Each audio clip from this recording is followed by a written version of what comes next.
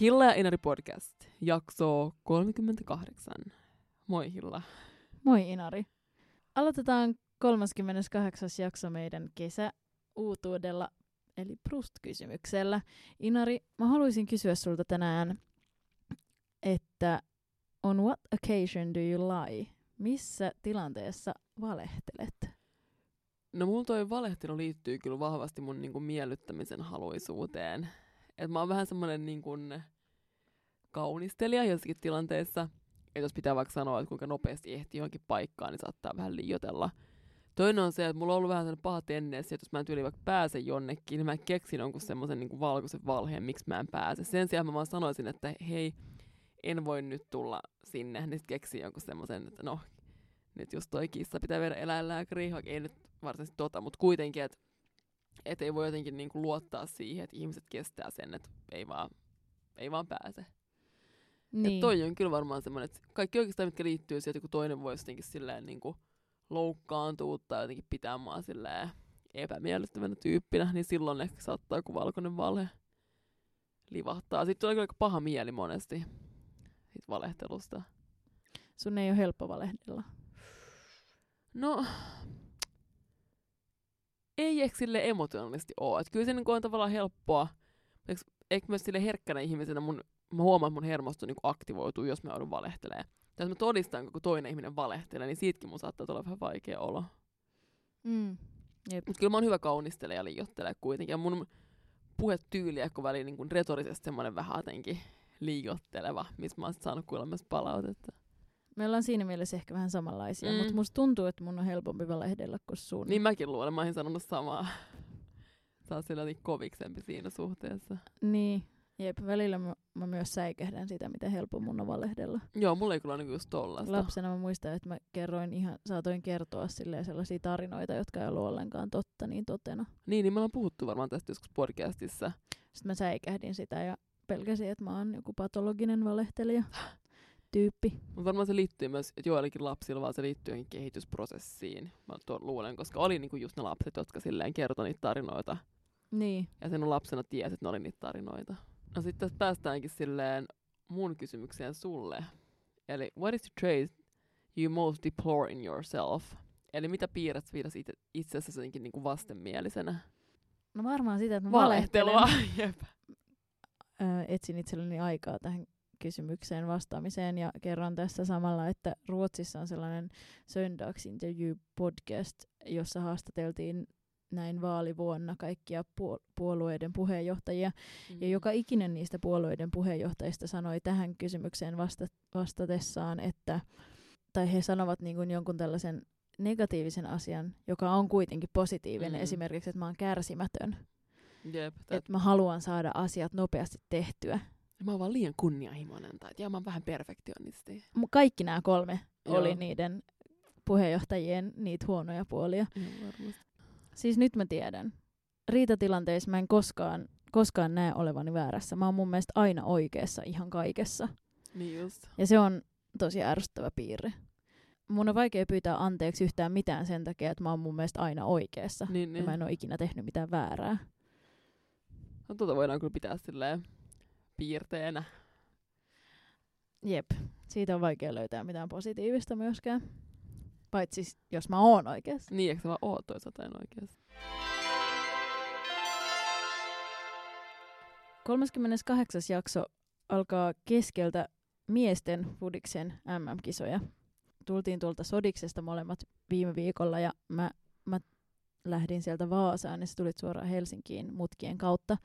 Ja siellä Vaasassa mä ensimmäisen kerran, kun meidän faija tai iskä katsoi noita fudiskisoja, niin sit mä näin niitä itsekin ja aloin miettimään, siis mähän oon urheilija, mä oon urheilu aina ja koen olevani urheilusta kiinnostava henkilö, joten mun on helppo kiinnostua myös näistä kisoista, vaan kun mä satun niiden ääreen, mun mielestä niitä on hauska katsoa.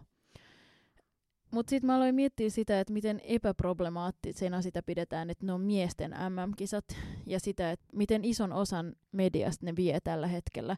Että kestääkö ne nyt 2 kuukautta ne kisat, tai siis koko kesän about. Ja se tarkoittaa sitä, että ne miehet vie tilaa mediasta vaikka kuinka paljon. Ja lisäksi niissä kommentaattoristudioissa ei ole koskaan naiskommentaattoreita, vaikka Suomen naisten maajoukkue on pärjännyt paremmin arvokisoissa kuin miesten maajoukkue. Siis miesten maajoukkue ei ole ikinä ollut arvokisoissa, naisten maajoukkue on mun mielestä ollut jossain EM-kisoissa tai vastaavissa. Että tavallaan sieltä löytyisi enemmän henkilöitä, joilla on kokemus tällaisista arvokisoista, mutta silti niitä ei ole ikinä siellä studiossa. Mä oon ehkä kerran nähnyt, mulla on sellainen niinku häilyvä muistikuva siitä, että mä olisin kerran nähnyt yhden naisen joskus siellä kommentaattoristudiossa, mutta muuten niitä ei ole koskaan. Totta kai tässäkin näkemyksessä nyt on tällainen voimakas binäärinen näkökulma, mutta tää on nyt vähän tällainen niinku kiintiö ja kampio, jota tarvitaan, jotta päästäisiin johonkin tasa-arvoisempaan lopputulokseen. Niin kuin voidaan pitää niin strategisena essentiaalismina tällä hetkellä tai tässä kohdassa. Niin. Mutta joo, sellaista mä oon miettinyt. Ja jotenkin sitä, että niistä puhutaan, että nyt on Fudiksen MM-kisat, eikä että nyt on Fudiksen miesten MM-kisat. Joo, niinpä. Median lisäksi ne vie oikeasti myös tilaa ihan silleen niin kuin fyysisissä paikoissa. Kun mä olin vaikka Turussa viime viikolla tämän Sodankylä-reissun jälkeen, ja yritettiin löytää jotain niin kuin, silleen illan istumispaikkaa. Mutta se ei onnistunut, koska kaikkia näytettiin futista. Ja sitten ei olisi tavallaan huvittanut mennäkin paikkaan, missä voi kuunnella musiikkia tai laulaa karaoke, eikä silleen katsoa futista screeniltä. Miesten futista. Niin. Ei ole kuullut tähän urheilumaailmaan, niin ei ole sillä niin paljon miettinyt tai problematisoinut noita juttuja. Tietty vähän siis silleen just kiinnittänyt tähän huomiota, mutta nyt kun alkaa miettiä jotain tällaista, niin on se niin kuin järkyttävää, jos esimerkiksi ei olisi noita samoja kaikkia kisamahdollisuuksia. Urheilus vieläkin tavallaan silleen, että mieskeho nähdään niin kuin siinä jotenkin absoluuttisena ykkösenä. Tai jos urheilu on vaikeasti jakautunut biologisen sukupuolen mukaan myös, ja urheilun sukupuoli on mielenkiintoinen aihe. On. Niin kuin esimerkiksi just liittyen tähän, että se yksi juoksija, jonka nimeä mä muistan, joka on transsukupuolinen, jotta hän saa juosta naisten sarjassa, niin hänen pitää syödä hormoneita, jotka tavallaan vähentää sitä maskuliinisuutta ja voimaa. Mutta hän ei voi mennä miesten sarjaan, koska sarjat määritellään biologisen sukupuolen mukaan. Niin, jotenkin typeryyttä. Niin. Toisaalta on tämä varmaan monille myös mukava kesäaktiviteetti ja bla bla bla. Pitääkö aina kaikkea tarkastella jotenkin niin kriittisesti? Niin voi tietty vähän, varsinkin jos ei muuten tehdä sillä yhtään. Niin. Ja mä en osaa silleen vaan penkkiurheilla. Mähän pelasin futissa sen pari kuukautta, kun mä olin lapsi, mutta mä en koskaan oikein päässyt siihen messiin. Tämä myös kyllä niin erottaa meitä, että mulla ei ole yhtään tämmöistä urheilija-identiteettiä. Niin, mä oon aina ollut tosi huono kaikessa urheilussa, mitä mä oon harrastanut, mutta silti mä oon kuitenkin aina urheillut, niin sit se on jotenkin ehkä, tai ollut sellaisessa maailmassa vähän väkisinkin.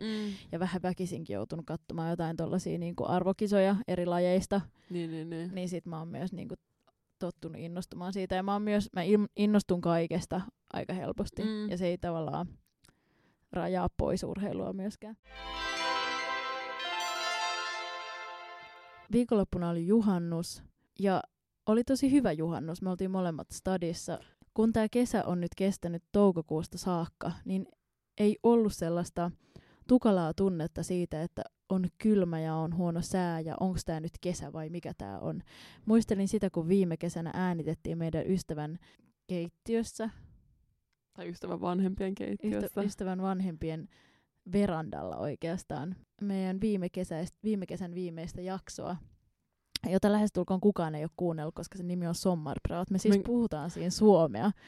Menkää kuuntelemaan. Mä kuuntelin sitä itse vähän ja sitä oli hauska kuunnella, koska se tunnelma oli niin eri. Koska siinä me paljon puhuttiin siitä, että onko tämä nyt kesä vai mikä tämä on. Ja tänä juhannuksena ei ollut sellaista painetta siitä, että nyt täytyy juhlia tätä keskikesää. Niin, koska kesä oli jo toukokuussa, oli tosi kuuma, mähin palaa, mitä ei koskaan tapahtunut. Niin jotenkin ei ollut enää paineet siitä kesän saapumisesta. Niin. Ei haitannut toi syksyinen keli. Ja me puhuttiin paljon siitä, että tuntuuko tämä nyt kesältä. Ja mä en ole jotenkin edes miettinyt sitä tänä vuonna, että tuntuuko musta nyt siltä, että on kesä. Vähän niin kuin jo jouluisin usein yrittää löytää sellaista joulufiilistä, että tuntuuko nyt joululta. Joo, oli tosi mukava juhannus tai hyvässä suhteessa semmoista niin jotenkin chilliä yhdessäoloa ja ruoan tekemistä ja myös sille vähän bilettämistä, mikä myös jotenkin sekoitti tätä unirytmiä. Mutta tosin tämä unirytmi ehti jo mennä sekaisin aiemmalla viikolla Sodankylässä. Mä pääsin kuin pääsinkin mukaan ensimmäistä kertaa Sodankylän elokuvajuhlille. Täyttyykö nämä sun odotukset tai pelot nyt sitten? Se on mielenkiintoista, kun on ajatellut jotain tapahtumaa tai ajatellut jotain tulevaa asiaa ja siitä on piirtänyt mieleensä tosi selkeän kuvan esimerkiksi siitä paikasta, missä nukkuu ja siitä, miltä se festari näyttää tässä tapauksessa. Ja nyt mä en ollenkaan muista, miltä ne mun kuvitelmat näytti, koska mä oon nähnyt ne oikeat versiot niistä kuvitelmista. Ja vaikea edes muistaa, että mitä odotuksia mulla sit oikeastaan oli niistä festareista, mutta se oli tosi Inari Nikkasta lainatakseni immersiivinen kokemus, siis tosi kokonaisvaltainen, semmoinen kummallinen ajaton tila. Ja tämä on oikeasti ihan totta, tämä ei ole vaan tällaista Hilla ja Inari läpinää, vaan siis koska matkustaa ensinnäkin, itse matkustin yöjunalla Rovaniemelle ja sieltä random valkoisen pakun kyydissä Sodankylään, saapuu sinne Sodankylään ja siinä vaiheessa vuorokausirytmi katoo kokonaan. Ja aika oikeastaan siinä mukana sit myös katoo sen laskemattoman auringon vuoksi.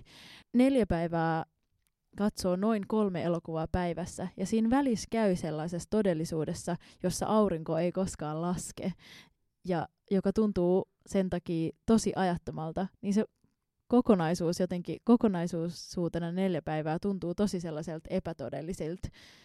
Kaikki varmasti tietää sen tunteen, kun on nähnyt jonkun voimakkaan elokuvan ja astuu sieltä elokuvateatterista ulos. Mä kuvittelen itseni jotenkin tuohon Kaisaniemen kinopalatsin ääreen jostain syystä.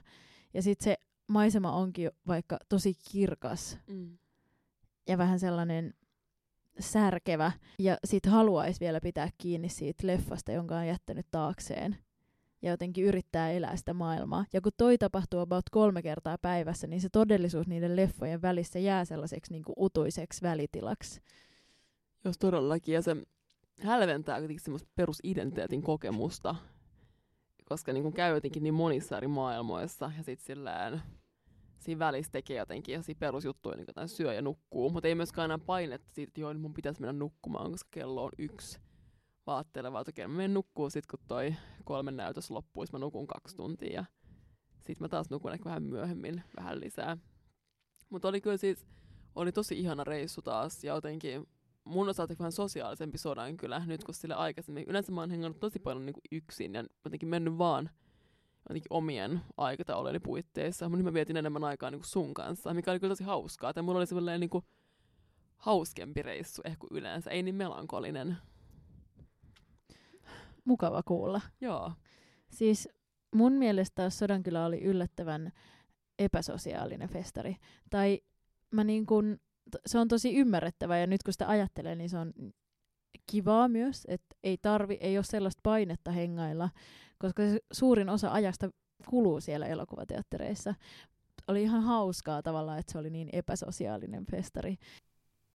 Ja oli mukava kyllä jotenkin tutkia sitä Sodankylän maailmaa ja huomata niitä erilaisia konventioita, joita siellä oli, kuten esimerkiksi se, että sinne alueelle ei saanut tuoda alkoholia, mutta sitten erityisesti iltanäytösten alussa, kun leffa oli alkamassa ja valot himmenivät saleissa, niin sitten siellä alkoi kuulua sellaista sihinää ja tölkkien avaamista ja aina naurua siihen päälle. What you are experiencing. Joo, se on niinku hauskaa silleen niinku, tai se on hauskaa, että se on aina hauskaa. Ja siis tuli nähtyä myös hyviä leffoja. Mä toivon, että nämä tulisi vielä jonnekin niinku, ja mä luulen, että nämä saattaa myös tulla joillekin myös PK-seudun festareille. Muun muassa 2 silleen just, ehkä myös oikeastaan viime jaksossa suostellut elokuvat Katarina Vyssin Sarah Plays the Werewolf, ja sitten tämmöisen performanssitaiteilija Josephine Deckerin Madeline, jotka molemmat itse asiassa käsitteli niin kuin, tai sijoittui teatterimaailmaan, ne käsitteli semmoisen niin kuin nuoren tytön jotenkin psyykkeen, jotenkin semmoista pirstaloitumista ja jotenkin identiteetin muotoutumista. Ja ne oli aika hurjia kokemuksia molemmat. Se oli ennen, me nähtiin ne vielä niin kuin ihan peräkkäin. Vaikka niissä oli niin samanlainen lähtökohta, niin ne oli tosi niin kuin erilaiset elokuvat keskenään. Mulla jäi mieleen Paul Schraderin First Reformed, joka varmasti tulee ihan kaupalliseen levitykseen. Ihan vaikuttava ja hyvä. Ja jotenkin niin kuin tragikoominen. Tragikoominen. Joo, niin olikin oudolla tapaa. Jos sellainen leffa, mistä mä en yleensä tykkää, niin kuin Jenkki, Ethan Hawke. Mä fiilistelin niin kuin sitäkin nyt tuossa leffassa jollain tapaa. Joo, ja sitten näiden Inari mainitsemien lisäksi myös Ruichi Sakamotosta kertova dokkari oli jotenkin vähän liian pitkä, mutta tosi inspiroiva. Joo, siinä oli mielestäni hyvä Tarkovski-fiilistely, mikä lämmitti mun sydäntä, ja Bach-fiilistely. Sitten Niskasen Lapualaismorsian oli taas silleen todella hyvä. Kansi oikeasti katsoa noin Niskasen leffat, varsinkin tälleen kesällä, ne jotenkin sopii tämmöiseen kesämeininkiin. Ne on niin hyviä. Kiva myös katsoa no tälleen helsinkiläisenä, varmaan erityisesti just sitä jotenkin niinku tavallaan itselle tuttuja paikkoja, mutta silleen menneiltä ajoilta. Tässä Lapualaismorsiamessa näytellyt Kristiina Halkola sit sanoi pari sanaa tämän näytöksen jälkeen. Hän ei ollut itsekään nähnyt tätä leffaa niin kuin monia vuosia ja oli yllättynyt siitä, miten hyvä se oli. Ja kun sitten kysyttiin jotenkin, että ei mitä se, niin kun se käsittelee se elokuva niin paljon sillä jotenkin maailman tilaa just niin kuin yli mikä se sana on, väestöräjähdystä ja silleen just niin kuin ilmasto-oloja ja tälleen sotaa. Ja kun kysyttiin, niin kuin mitä se nyt ajattelee tai mitä se ajatteli silloin maailman tilasta, vaikka 50 vuoden päästä, niin Halkola sanoi ajatelleensa, että asiat olisi niinku paremmin 50 vuoden päästä. Ja mulla tuli tostakin sairaan surullinen fiilis, koska nykyään jos kysyisi joltain niinku meidän ikäiseltä, että mitä ajattelee maailmasta 50 vuoden päästä, niin toi ei kyllä niinku olisi se ajatus, mikä nousee mieleen. Niin, semmoinen yleinen toiveikkuus on kyllä kadonnut. Peräti. Jep. Ei sellaista uskalla elätellä. Niinpä. Yle.fi uutisoi Ruotsissa tehdystä tutkimuksesta, jonka mukaan esimerkiksi demokratia on tällä hetkellä 70-luvun tasolla suuressa osassa maailman maita. Yhdysvallat on mennyt demokratiassa noin 20 vuotta taaksepäin muun muassa. Nice. Saharan eteläpuoleisessa Afrikassa se on niinku ainut maailman osa, joka on edistänyt demokratiaansa. Kaikki muut maailman maat on ilmeisesti sitten mennyt vähän takapakkia. Toiveikkuus vaan puuttuu. Muuten ollaan palattu jonnekin niinku 40 vuoden taakse.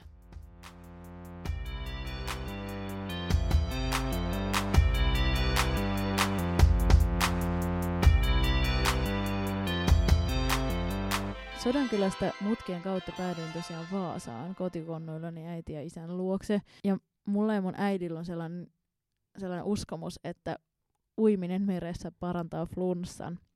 Siispä mä kävin 2 kertaa uimassa ja tuli vaan enemmän kipeäksi siitä. Ja mun äiti ihmetteli sitä, miten rohkea mä olin, kun mä menin kylmällä säällä uimaan. Ja toi on mun sellainen uusi juttu, josta mä oon puhunut aikaisemminkin podcastissa, että mä en enää halua olla sellainen rannalla kyhjöttäjä, vaan mä haluan olla se, joka uskaltaa mennä uimaan. Vähän niin kuin säällä kuin säällä, mutta joka uskaltaa mennä uimaan niin kuin ylipäätään, koska ennen mä olin aina se, joka ei digannut käydä saunassa ja ei digannut käydä uimassa. Joo, se on jotenkin passiivinen tyyppi. Ja mulla on kyllä sama, ja mä oon siitä puhunut myös podcastissa, että haluaa jotenkin olla semmoinen reipas toimija, joka heittää talviturkin vappuna suurin piirtein. Ja se on kyllä toteutunut myös ihan hyvin, ja se on tehnyt jotenkin hyvää semmoiselle jollekin minäpystyvyyden kokemukselle. Ja tänään meidän aihe on rohkeus.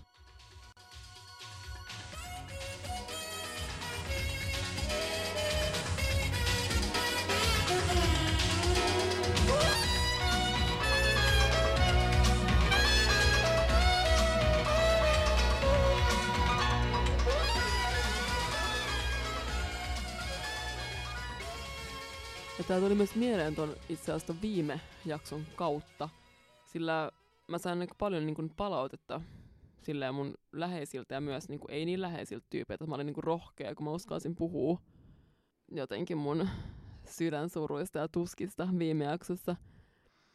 Ja kyllä se tavallaan siltä niin kuin tuntuikin. Se tuntuu raskaalta, mutta tuntui myös niin kuin hyvältä, että sai silleen vihdoin puhuttua näistä asioista myös podcastissa. Siinä mä jotenkin yritin analysoida, että mikä siinä tavalla oli niin kuin se rohkea. Ehkä siinä oli rohkeeta se, että sanallisti jotenkin semmosia intiimeiltä ja melkein häpeällisiltä tuntuvia tunteita, mitä ei ole niin cool sillä sanoa ääneen, niin mitkä liittyy johonkin omistuksen haluisuuteen ja tällaiseen. Läheisyyden tarpeeseen. Niinpä. Joka on tosi inhimillinen tarve, mutta ehkä siihen linkittyy jotain sellaista lapsellista. Niin, jotenkin semmoista vanhanaikaista ja konservatiivista. Niin, myös siinä mielessä, että tarvii sen tää kuulostaa nyt karulta, mutta että tarvii sen toisen voidakseen olla onnellinen. Maria Veitola kirjoitti tänään just Instagramissaan siitä, miten äitiys on muuttanut häntä. Ja hän sanoi, että en ollut onnellisempi tai onnettomampi ennen kuin sain lapsen, enkä onnellisempi tai onnettomampi lapsen jälkeen, koska minusta onnellisuus ei saa riippua muista ihmisistä. Toi on sellaista yltiörohkeutta mun mielestä, johon mä en esimerkiksi olisi valmis. Niin, eikä myös semmoista niin kuin yltiöindividualismia. Ja varmaan just, tai ei varmaan, vaan kyllä tässä ajassa arvostetaan semmoista niin kuin riippumattomuutta ja itsenäisyyttä, että pystyy itse tekemään jotain asioita ja pärjää niin kuin yksin. Mä nimesin tämän jakson mielessäni rohkea ja reipas, koska ne on sellaisia asioita, joita mä haluaisin olla. Ja toisaalta ne on sellaisia asioita, joita tämä yhteiskunta ja maailman tila meiltä vaatii ja joita vastaan mä haluaisin toimia. Koska mun mielestä tavallaan rohkea ja reipas on yhtä kuin vähän suurpiirteinen. Et pitää uskaltaa laittaa itsensä likoon ja et pitää olla valmis tekemään asioita, jotka ei välttämättä sovi itselle ihan täydellisesti tai sovi omaan NS-imagoon tai identiteettiin tässä tapauksessa ihan täydellisesti, vaan pitää olla rohkea ja mennä mukaan ja tehdä asioita, jotta voi saavuttaa jotain. Niin, että vähän niin kuin vaan ei sillä väliä, että mitä tekee, kunhan tekee. Niin. Mä en ole itse ajatellut sitä niin, että rohkeus tai reippaus nähtäisi sellaisena, että tekee jotain, mikä ei välttämättä tunnu omalta. Mä oon ajatellut se enemmänkin niin, että uskaltaa tehdä juttuja, mikä saattaa jotenkin tuntua omalta, mutta ei vaikka ole niin hirveän hyvä lähtökohtaisesti. Niin, mutta tavallaan toikin on omalle epämukavuusalueelle astumista. Se on ihan totta, joo. Ja jollain tapaa myös niinku rohkeus ja reippaus näyttäytyy niinku mulle eri asioina. Että kyllä niinku rohkeus saattaisi olla myös sellaista niinku tiettyä vaikka oman haavoittuvuuden näyttämistä, mikä taas ei sit sovi tuollaiseen niinku uusliberalistiseen sykkiä-identiteettiin. Niin, ja reippaus, se on se suurpiirteinen ja vähän ruma puoli. Nyt rohkeus tavallaan voi olla niinku romanttistakin. Niin voi. Ja se on myös kuitenkin semmoista alttiiksi asettumista, mistä me ollaan myös aikaisemminkin puhuttu, ehkä aika monienkin teemojen ja jaksojen yhteydessä. Koetko sä itse olevasi niinku rohkea tyyppi? No, joo. Tietyissä tilanteissa kyllä. Mun on helppo, tai mä oon ajatellut, että mun on helppo mennä esimerkiksi juttelemaan ihmisille. Mun on helppo vastata tuntemattomaan numeroon. Niin kuin sosiaalisesti mä pidän itseäni melko rohkeana, mutta se saattaa olla mulle tosi rankkaa. Joo, tämmöisiä kokemuksia on kuullut itse asiassa enemmänkin, että niinku monet mun niinku sosiaalisiksi itsensä mieltävät ystävät onkin alkanut jotenkin käsitellä sitä, että on niinku toiminut ja ollut silleen käyttäytynyt perinteisen sosiaalisesti, mutta onkin kokenut sen aika kuluttavana. Mut niin, kyllä sä kuitenkin varmaan oot esimerkiksi rohkeampi kuin minä. Tai mä oon miettinyt omalla kohdallani, että mä oon samaan aikaan varmaan aika jotenkin silleen vahva, ehkä psyykkisesti, mutta en kauhean rohkea kuitenkaan. Ja sitten se vahvuuskin osittain johtuu siitä, että mulla ei ollut niinku muut vaihtoehtoa välttämättä aina, että on joutunut sitten silleen selviä jotenkin hazardeissa olosuhteissa. Ja se on kummallinen kombo, että samaan aikaan niinku on pystynyt vaikka 16-vuotiaana viemään oman isänsä jollekin psykiatriselle osastolle, mutta sitten ei kuitenkaan niinku pysty minä juttelemaan jollekin kiinnostavalle tyypille. Tai sille pyytää niinku Facebook-kaveriksi, se on jotenkin semmoinen maailman isoin hyppy jonnekin rotkoon. Varmaan sulla on voimakkaampi se hylätyksi tulemisen pelko kuin mulla. Totta. Ja mun on jotenkin sen takia helppo vaan silleen kokeilla ja lähestyä ihmisiä tuossa mielessä. Totta kai mä en ole pitkään aikaa tehnyt sitä niin kuin esimerkiksi romanttisessa mielessä. Niin sä tiedä oikeasti, miten vaikea se on. Niin, mä en tiedä oikeasti, miten vaikea se on, mutta mä uskon, että mä oon kuitenkin ihastunut ihmisiä ja mennyt puhumaan niille. Ja mulla mä oon vähänkin kiinnostunut. Ei tarvitse olla mikään suuri rakkaus, mutta tuntuu, että se niinku lamaannuttaa. Mutta silleen mä en pysty edes kohdistamaan mun silmiin sillä ihmisenä, joka vaikuttaa kiinnostavalta, vaan jotenkin vaan ajautuu silleen pois. Ja mä oon saanut kuulla tästä niinku palautetta. Mutta kyllä toi, niinku, kun sä mainitsit niinku ton jotenkin hylätyksi tulemisen, niin kyllä toi niinku rohkeuskin linkittyy tiettyyn semmoiseen niin perusturvallisuuden kokemukseen. Et jos on tavallaan kokemus siitä, että ei tule hylätyksi, teki mitä teki, niin on varmaan helpompi olla rohkea kuin sillä, että on tullut hylätyksi niin sillä hallitsemattomasti. Mutta toisaalta ennen kuin mulla on edes ollut mitään menetyksiä mun elämässä, niin mä muistan olleeni aika just epärohkea. Mulla on sellainen mielikuva just, mä oon ollut 3-vuotias ja mä oon mennyt mun äidin kanssa niin jonnekin leikkipuistoa. Siellä oli jotain vanhempia poikia, varmaan just potki jotain palloa tai jotain. Mä muistan, että mä niin halunnut mennä mukaan kauheasti. Mutta mä en silleen niin uskaltanut, mä tyyli vaikka heitin niitä jollain kepeillä tai jotain. Tää oli niin mun silleen lähestymistapa. Rakkaudesta se hevonenkin potkii. Keppejä heittää, jep, niinpä. Että on ollut jotenkin semmoinen niin sivusta katsoja ja tarkkailija. Mun terapeuttikin just, kuten sanottu, on monesti palannut tähän niin mielikuvaan Inari 3V:stä puun juurella. Joka vähän niin kuin odottaa, että joku tulee juttelemaan, mutta itse ei kuitenkaan uskalla mennä juttelemaan, koska jotakin voi tapahtua. Ja mä en vielä niin tiedä, mikä siinä tavalla on se syy, että miksi mä en pysty vaikka just siis laittaa sitä Facebook-kaveripyyntöön. Okei, sen mä nyt yleensä pystyn kuitenkin tekemään pienen taistelun jälkeen, mutta sitten silleen niin se, että menee vaikka juttelemaan jollekin, se tuntuu niin vaan niin raskaalta. Mä en pysty itsekään saamaan kiinni siitä, että mikä siinä on se pahin skenaario, mitä voi tapahtua. Niin, kun eihän siinä oikeastaan voi tapahtua mitään muuta kuin, että toinen sanoo, että aamun täytyy mennä. Niinpä.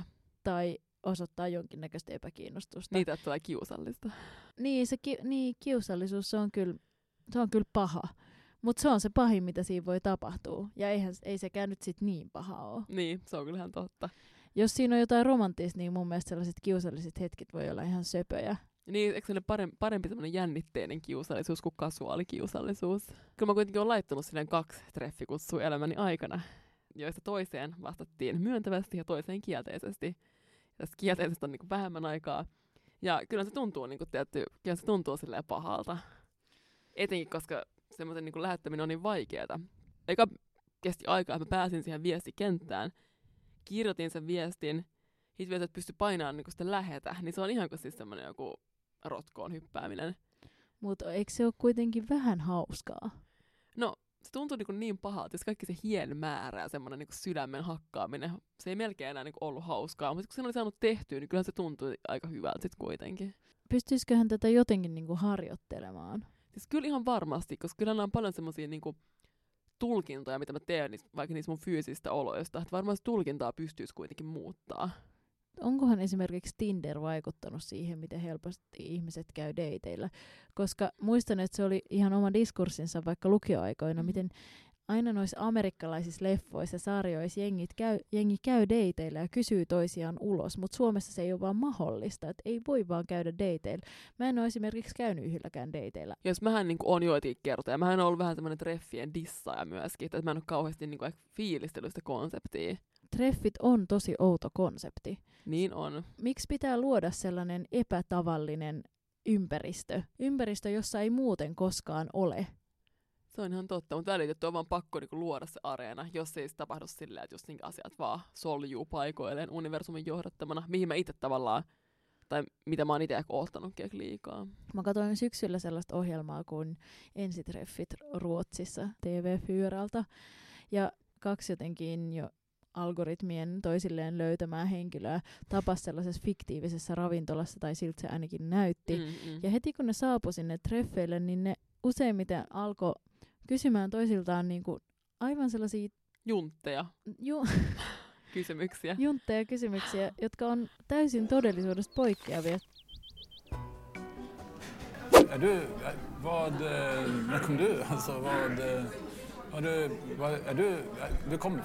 Onko se sitten sellaista, kun tapaa toisen ihmisen, että kysyy esimerkiksi, mikä sun lempiväri on? Aivan niin kuin se kertoisi siitä ihmisestä jotenkin erityisen paljon. Vaikka mä uskon kyllä tällaisiin symbolisiin merkityksiin ja esimerkiksi siihen, että joku lempiväri saattaa kertoa siitä ihmisestä jotain. Mutta siitä se on vaan sellainen ystäväkirjahenkilön lähestymistapa tuntuu valtakin silleen hönsältä. Mulla tulee jotenkin mielikuvia just, että no, tykkäätkö sä matkustella? Kiinnostaa.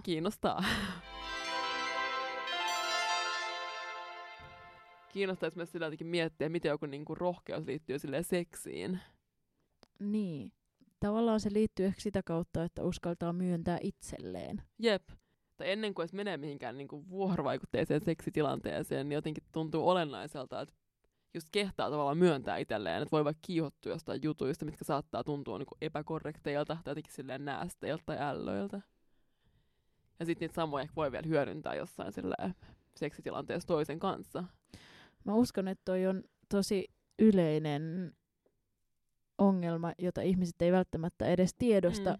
Ja jotta nämä vois ylittää nämä ongelmat, niin pitäisi miettiä, että seksi on leikkiä. Joo, niinpä. Että se ei ole osa mitään yhteiskunnallista todellisuutta. Sepä. Just itse asiassa tuli puhetta just itse asiassa just juhannuksena, kun mä just mietin, että kehtaanko mä yksin crashaa yhdelle jatkoille, jos mä en kahdesta tuntenut ketään. Tai yksi mun kaveri sit totesi, että hän haluaa nyt tällä hetkellä vaan niin keskittyä jotenkin mahdollisimman vapaasti vaan löytää niitä juttuja, mitkä saattaa tuntua kiihottavilta, niin kuin dumaamatta silleen mitään. Ja toi on musta tärkeää, että tollaista harjoittaa. Mutta mielen filterit saattaa olla aika vahvat, sillä et ei pysty, kun siinä saattaa kestää jotenkin aikaa, että pystyy mieltämään, tai pystyy myöntämään, mitkä jutut saattaa silleen tuntua jotenkin kutkuttavilta. Ja tietysti ne pitää myös löytää jollain tavalla. Ja se voi viedä tosi paljon aikaa, mutta sinänsä se ei välttämättä ole huono asia, että se seksuaalisuus ja se niin kun paneminen on sellainen asia, joka kehittyy pikkuhiljaa. Sepä. Koska se ei sinänsä niin kuin muutu se akti, niin sen takia mun mielestä se on hyvä, että siitä löytää uusia ulottuvuuksia iän myötä. Niinpä. Ja myös olen miettinyt niin myös sitä, että kyllä saattaa tuntua niin hankalalta löytää niitä juttuja, mitkä kiihottaa, koska niin ne kuvastot kuitenkin saattaa olla sit aikaa. No, tykkään kyllä jotain pornon saralta löytyy niin kaikkea. Mutta jos miettii tavallaan semmoisia peruskuvastoja, niin kyllä ne on varmaan aika jotenkin loppujen lopuksi aika samanlaisia juttuja, mitä sieltä helpoiten löytyy. Se tulee vaan nyt mieleen, kun mä siis niin kun luin jotain kauneus- ja terveyslehteä, joka sattuu olemaan siellä meidän Sodankylän majoituksen pöydällä. Ja siinä sitten oli niinku just juttu jostain BDSM:stä ja niinku alistamisesta. Kuitenkin tavallaan aika lehti, mitä mä pidän aika silleen perinteisenä jollain tapaa. Ja siinä just luki siitä, kuinka tavallaan nyt tommonen BDSM-meininki on tullut jotenkin enemmän silleen valtavirtaiseksi. Että sitä kuvastoa ehkä myös helpompi silleen löytää omien jotenkin fantasioiden materiaaliksi. Thank you, 50 Shades of Grey. Niin, nimenomaan. Ja toisaalta semmoinen niinku oman myös niinku halun näyttäminen saattaa vaatia jotain tiettyä rohkeutta. Etenkin jos on vaikka kasvatettu niinku naissukupuoleen. Ja siihen rooliin ei perinteisesti kuulu semmoinen niinku halukkuus tai seksuaalinen aktiivisuus. Tämä kuulostaa kai vanhanaikaiselta, kun mä nyt sanallistin tämän, tai jos mä mietin vaikka mun omaa kasvatusta, niin ei mua musta kasvattu mihinkään passiiviseen rooliin. Mutta silti kun miettii vaikka omaa nuoruuttaan, kun ei jotenkin kokenut olevansa vielä silleen jotenkin seksuaalisesti halukas olento, että kuinka paljon se liittyy johonkin sellaisiin piilossakin oleviin johonkin rooliodotuksiin. Niin, ja vaikka ei ole kasvatettu, vaikka meitä kumpaakaan ei ole kasvatettu passiivisiksi tytöiksi, niin silti mä oon kokenut syyllisyyttä niin kuin about kaikesta, mitä mä oon halunnut seksuaalisessa mielessä. Jos kyllä mä oon aikaisemminkin puhunut siitä, kuinka mä varmaan 12-vuotiaana luin jotain seksinovelleja netistä ja koin sen jotenkin vähän silleen paheellisena toimintana. Ja varmaan niin kuin miehiksi identifioiville vaatii vähemmän rohkeutta olla jotenkin seksuaalisesti aktiivinen osapuoli. Ehkä. En tiedä toisaalta. Mutta toisaalta se on myös aikamoinen taakka, että pitää olla se seksuaalisesti aktiivinen. Jos, niin totta. Tai että siinä maskuliinisuudessa on myös semmoinen niinku aktiivisuuden taakka, jos vaikka ei ole sellainen tyyppi. Totta. Jos nyt vertaa omien halujen ilmaisua jonkun tuntemattomuuden kanssa ja parisuhteessa, niin sekin, tai siis se sosiaalinen tilanne, eli siis se, että panee jotain ihmistä, vaikuttaa siihen, kuinka paljon uskaltaa ilmaista niitä omia halujaan. Et tietysti se, että panee jotain ihmistä 2 kertaa, tuntuu eriltä kuin se, että on pannut sitä jotain ihmistä 5 vuotta. Mutta sitten taas toisaalta mun mielestä, tai mä voisin kuvitella, että mun jossain tilanteessa olisi ehkä jopa helpompi siitä niin kuin mun ja sen yhden yön jutun tai jostain niin kuin vuorovaikutuksesta riippuen, niin voisi olla helpompi esittää sellaisia näästeipyyntöjä tai jotain näästeitoiveita, koska mä en välittäisi, mitä se ihminen ajattelee musta. Mutta jos on rakastunut johonkin tyyppiin ja siinä tilanteessa on läsnä myös se menettämisen pelko ja hylätyksi tulemisen pelko, niin sit ei välttämättä uskalla sanoa niitä omia juttujaan. Tuossa on jotenkin vahvasti 2 puolta. Et toisaalta ehkä sen, että parisuhdekonteksti tai joku muu suhdekonteksti ehkä luo jotenkin sillä tilaa semmoiselle rohkeudelle, että uskaltaa sit esittää vaikka semmoisia ns. Kyseenalaisilta tuntuvia jotenkin pyyntöjä tai haluja. Ja sitten toisaalta niinku toisaalta varmaan siinä yhden illan juttu kontekstissa voisi olla myös rohkea, mutta sitten toisaalta saattaa myös olla halu silleen niin kuin play it safe. Tai silleen, että jos niin kuin onkin juttu, mikä sille toiselle tuntuisikaan niin yhtään mielekkäältä, niin ei halua pilaa tavallaan sitä niin kuin yhden illan juttukokemusta sillä, että esittää joku pyynnön, missä toinen ei niin kuin dingaiskaan. Ja jättää sieltä toisella jotenkin oudon olon sitä kautta. Niin, ja varsinkin jos nyt on jotain tosi spesifejä ja ehkä vähän silleen tyypillisesti poikkeavia haluja, kuten esim. BDSM kuitenkin on, niin kuin varmaan ihan yleisesti. Et vaikka se nyt esiintyikin Kauneusterveyslehdessä.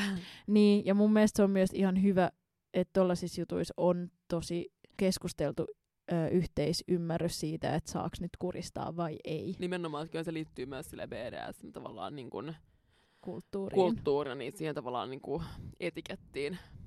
Että et vaikka heti ole sille, että hei, kurista mua, jos ei ole tavallaan eka jotenkin muodostanut jotain pohjaa siinä jutussa. Niin. Mutta joo, tässä on vähän silleen 2 tai useampikin puolia. Oman halun ilmaiseminen liittyy myös vahvasti silleen orgasmeihin.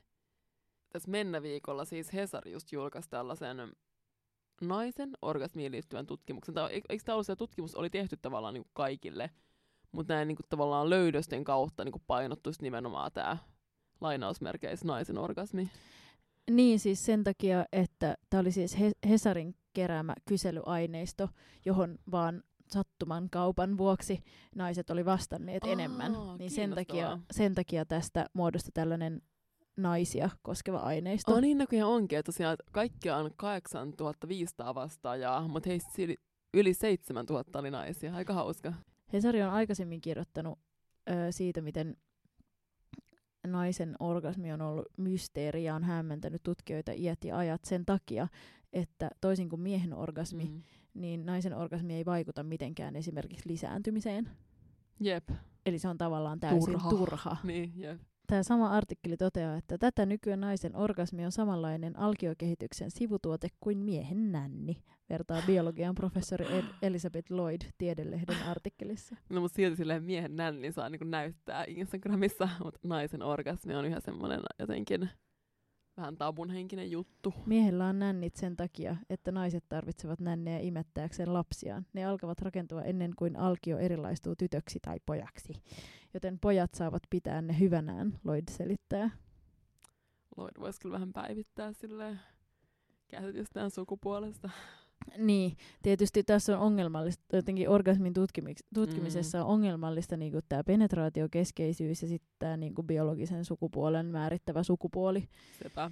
Mullistavaa tässä Hesarin kyselytutkimuksessa siis oli se, että suurimmalla osalla naisista, jotka nyt olivat määritelleet itsensä naisiksi tässä kyselytutkimuksessa, sen orgasmin saamisen vaikeus johtuu siitä, että he eivät pysty keskittymään tarpeeksi. Joka on jotenkin traagista, mutta tuttua. Niin, jotenkin se niin kun keskittymiskyvyn puute jotenkin on ehkä vähän tämmöinen ajan oire. Niin on. Mutta mä pystyn ainakin niinku samaistumaan siihen, mutta se myös tavallaan kertoo sen, miten paljon se on, ainakin miten paljon mä koen, että se on niinku ajatustyön tulos. Ja mun mielestä se tekee siitä myös hienoa. Että se ei ole vaan sellainen niinku fyysinen rub it until I'm done, vaan se on sellainen, niinku, että periaatteessa ajatuksen voimalla voisi tulla. Mutta toisaalta musta niinku, kyllä se fyysyys on silleen kuitenkin olennaista, että ainakin itseä tuntuu, että pitää niinku keskittyä paljon nimenomaan siihen niinku kehon tuntemukseen. Ja toi keskittymiskyvyn puute myös liittyy siihen, että ei sit ole niin silleen sidoksissa omaan kehoon, että jotenkin pääse silleen liikkumaan kehonsa aistimuksissa. Ja vaikka nyt tavallaan joku voisi kutsua tätä meidän aikaa tosi kehokeskeiseksi ajaksi fitnessboomin takia, niin se fitnessboomihan on täysin sellaista niin kuin kehon ulkoista muokkaamista koneenomaisesti, että ei lähdetä siitä sisäisestä tunteesta, niin se kyllä varmasti etäännyttää esimerkiksi tästä orgasmista, joka tavallaan yhdistää sen niin kuin fyysisyyden ja mielen. Niin, kyllä en mä itse varmaan just nimenomaan kutsuisi kehokeskeiseksi. Tai ehkä tavallaan nimenomaan tuolla jotenkin objektifoivalla tavalla. Mutta en välttämättä kuitenkaan sille jotenkin Merleo-pontilaisen jotenkin fenomenologisesti kuitenkaan. Tai että ruumis ei niin kuin näyttäydy semmoisena niin kuin ensisijaisena subjektina jotenkin olennolle. Mutta Hilla ja Inarin orgasmikoulun toteamus voisi siis olla, että mua ainakin auttaa se, että mä mietin sitä kehon osaa, Joo, mistä se orgasmi on kotoisin. Todellakin. Ja siis ajatteluna silleen, että näkee mielessään sen oman ruumiin osansa. Jep. Ja siihen auttaa se, että katsoo ainakin kerran omaa alapäätään peilillä. Niin, ja tunnustelee, koska ihmiset on myös erilaisia. Jotkut on enemmän semmosia tavallaan niinku tunnustelijoita, jotkut on enemmän semmosia niinku visuaalisia hahmottajia. Niin, totta. Mut joo, varmaan noihin niinku, vaikka vaikeuksiin saada orgasmi liittyy myös paljon jotenkin semmonen tietty häpeä, joku semmonen syyllisyys, mikä ei ole tavallaan ihme jotenkin ottaen huomioon meidän kaiken niinku historian, miten jotenkin naisen seksuaalisuutta on jotenkin problematisoinut. Niin, esimerkiksi tämän, että naisen orgasmi on ylimääräinen jäänne. Niin, jep. Ettei silleen ihme. Joka ei ole millään tavalla tarpeellinen. Just niin. Mut rohkeudesta puhuttaessa kyllä mä huomaan, että mua vähän niin kuin nolottaa puhua tästä aiheesta, koska mä pelkään, että nää tuolla meidän studion alakerrassa esim. Kuulee tämän mun puheen, vaikka me ollaan julkaisemassa tää jakso tuhansille kuulijoille. Joo, niinpä heillekin saattaisi kuunnella tätä vielä uudestaan. Niin kyllä siinä saattaa alkaa kuitenkin posket vähän niin kuin punottaa.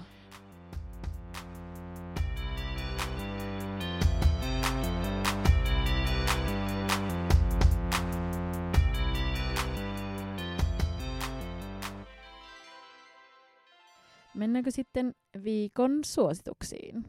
Mennään viikon suosituksiin. Ensimmäinen suositus on tällä kertaa, tai sijoittuu siis Turkuun, mutta on myös samalla kirja.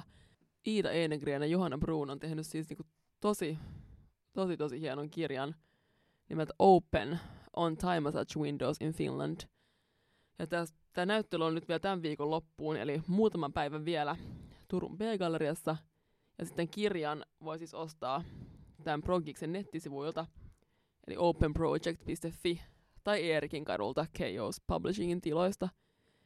Ja siis nämä käsittelee just nämä tekijät tästä niin thai-hierontapaikkojen ikkunoita ja niitä tyyppejä, jotka siellä työskentelee. Ja siis tämä näyttely oli myös todella hieno. Siinä oli monta hienoa tasoa, sekä se, niin ne kuvat itsessään, itse kirja, ja toisaalta tila, johon myös nämä niin thai-hierojatyypit oli saanut osallistua. Tai oli osallistunut sen tilan somistamiseen.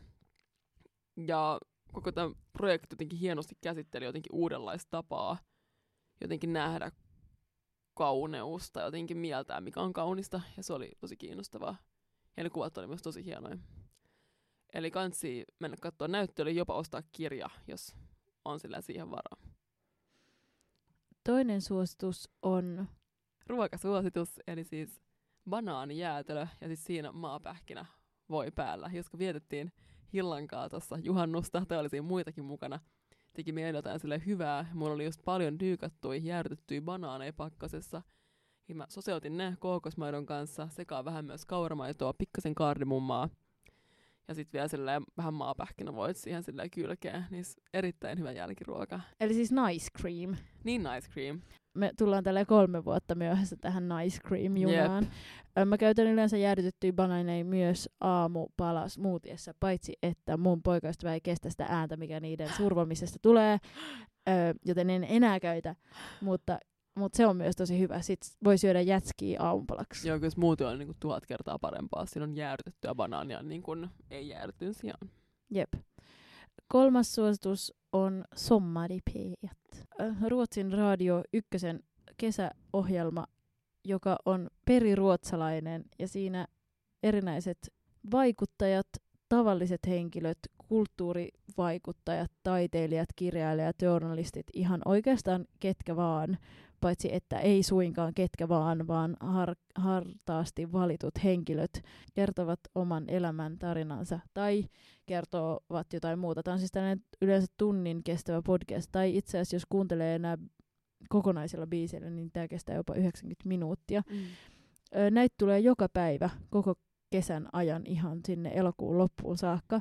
Nämä alkoi jo 23. päivä kesäkuuta ja 28. päivä tulee Mark Levengoodin jakso, joka mua ainakin vähän kiinnostaa. Ja sitten voitte katsoa sverigesradio.sen sivuilta, ketä kaikkia muita kiinnostavia henkilöitä täällä on puhumassa. Ja kannattaa kuunnella myös sellaisia henkilöitä, joista ei yhtään tiedä, ketä ne on. Katsoo vaikka niiden ammatin, niin sitten sen mukaan voi vähän valita, että ketkä olisi kiinnostavia. Näissä usein meritokraattiseen tapaan ilmoitetaan tämä ammatti näiden henkilöiden perässä, niin vähän tietää, mistä on kyse. 4. suositus. Latasin tämmöisen CoStar-applikaation mun puhelimeen, että jos siinä löytyy älypuhelin, mutta tämän saa siis myös ilmeisesti koneelle. Eli tosi niin kuin esteettisesti miellyttävä astrologia-appi. Siinä pitää tietää kyllä oma niin kuin tarkka syntymäaika. Onneksi löysin mun oman syntymätodistuksen, joten sain sen selville. Mutta saa siis selville oman niin kuin, no tietenkin nousevan merkkiinsä, sitten myös kuun merkkiinsä. Ja mä oon aina luullut olevani nouseva leijona, mä olinkin nouseva kalat, mikä tuli vähän sillä järkytyksenä. Mutta kyllä se matchasikin oikeastaan aika hyvin. Siis siinä pystyy myös lisää kavereita ja sitten sillä testailee vähän omia sopivuuksia. Siis toistensa kanssa? Joo, toistensa kanssa. Mun pitäisi kyllä lataa tää. Siis kannattaa. Sitten sillä on myös niinku päivän semmoinen ennustus, että mitkä on tämän päivän haasteita. Ja ne on nyt joka päivä oikeastaan pitänyt paikkaansa. Mitkä sulla on ollut esim. Tänään? Siis tänään mun haasteet taisi olla joku love and tenderness. Ja se appi sanoi mulle, että mun kanssa nyt vaan niinku tutkia, eikä niinku esimerkiksi sille asettua aloilleni tai sitoutua. Mutta ne on aika siis hauskoja. Kansi kyllä lataa tää applikaatio. 5. suositus on Pride-viikko. Jep, tää ei oikeastaan mikään suositus. Tää on enemmän sellainen ilmoitusluontoinen asia ja fiilistely. Ja nyt on tosiaan Pride-viikko. Ja se tarkoittaa erinäisiä tapahtumia ja itse kulku, että sitten ensi tänä lauantaina. Ja musta on kyllä siistiä, että kokonainen viikko on tavallaan omistettu just seksuaali- ja sukupuolivähemmistöille. Jep, Pride on mun mielestä hyvä esimerkki siitä, että kannattaa olla mieluummin pro kuin anti. Ja tällä mä tarkoitan siis sitä, että vaikka mä nyt yksinomaan oon tätä mieltä, totta kai pitää puhua myös epäkohdista, mutta sellainen lähestymistapa, että nämä asiat on hyviä ja nämä asiat tekis tätä hyvää tälle yhteiskunnalle, jos nämä otettaisiin huomioon, on mun mielestä tosi tehokas ja toimiva sellaisen niinku rikkomisen ja kritisoinnin sijaan. Ja ihan vaan sen rakkauden ja jotenkin ylpeyden ja ilon fiilistely. Tavallaan tollainen pro-toiminta on mun mielestä tosi aktiivista ja se luo sellaista toimintaa, kun taas sellainen kritisointi saattaa olla jopa passivoivaa, koska tulee vaan sellainen olo, no asiat on niin huonosti, että mitä me nyt tässä enää edes voidaan tehdä, kuollaan kuitenkin. Niinpä, jep. Pride on ihana esimerkki siitä, miten jotenkin aktiivisella, positiivisella toiminnalla voidaan saada ainakin näkyvyyttä ja muutostakin. Muuttaa maailmaa. Kiitos Inari. Kiitos Hilla. Moikka! Moi moi!